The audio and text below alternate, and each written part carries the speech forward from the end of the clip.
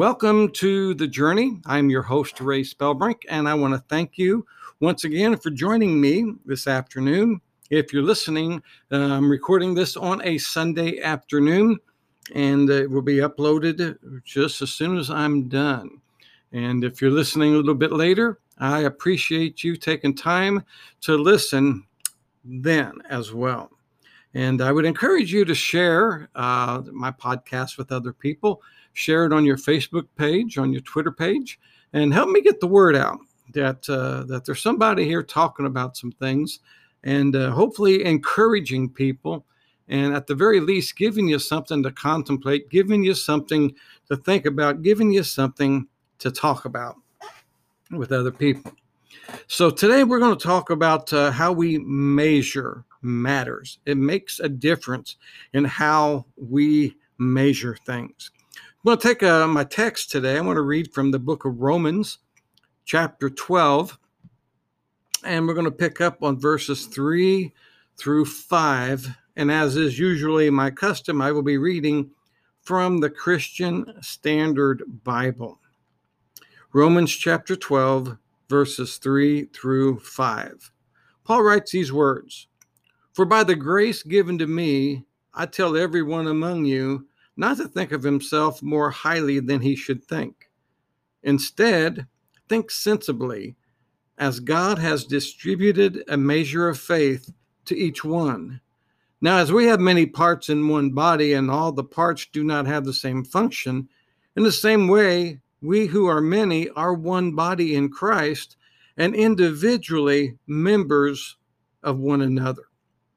So I think this is one of it's a really good passage of Scripture to let us know that although there are many, it is still one body.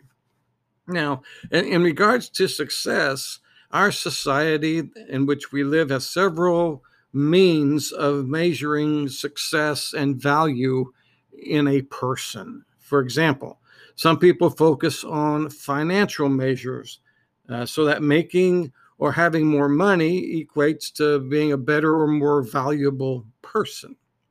Some people focus on fame and popularity as a measure of the success of a person's life. And the more popular they are, the greater fame that they have, the more successful this person is.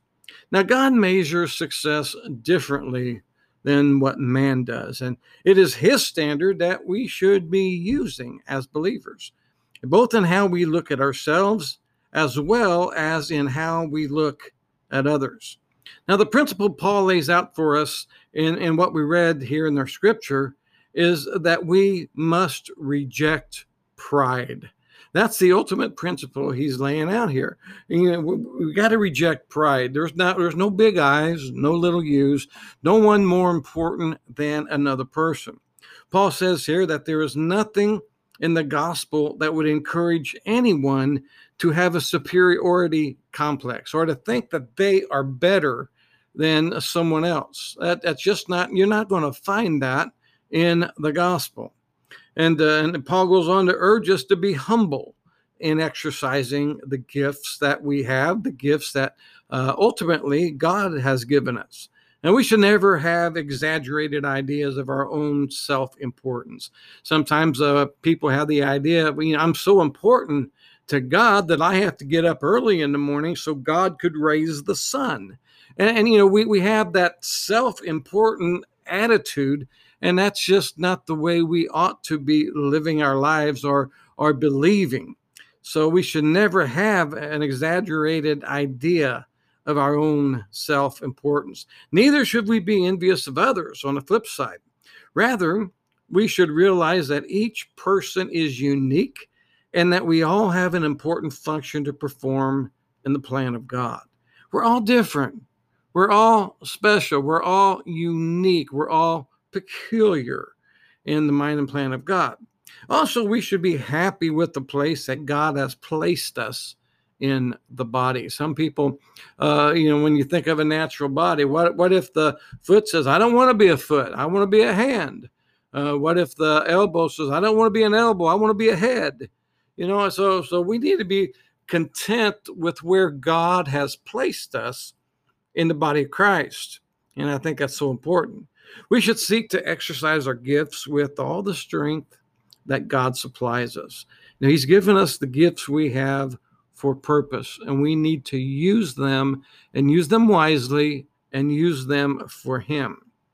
Now, when you go back to Genesis, we find that pride was the original cause of Satan's fall. Actually, that's not in Genesis, but that's elsewhere. But we read that pride was the original cause of Satan's fall. And it is through appeals to our pride that Satan himself also brings us down.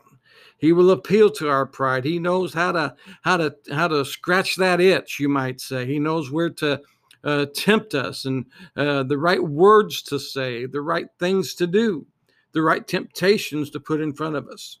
And the temptation to look at ourselves and think we're not really doing too badly, especially compared to all those other people, that is a symptom of pride, and that will lead to destruction, spiritual destruction.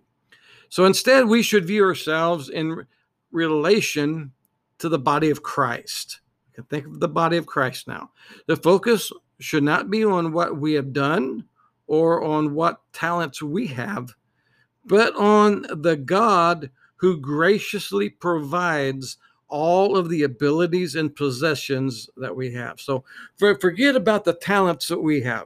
Our focus should not be on us in any way, by any means, by any stretch of the imagination, but rather our focus should be on God, the one who provides the abilities and the giftings that we have. So even though we may have different skills and gifts than others, God's plan is for each of us, believers, to join together to do His work. For example, the human body has many members, yet each one has a unique role to play. My fingers don't do what my ears do.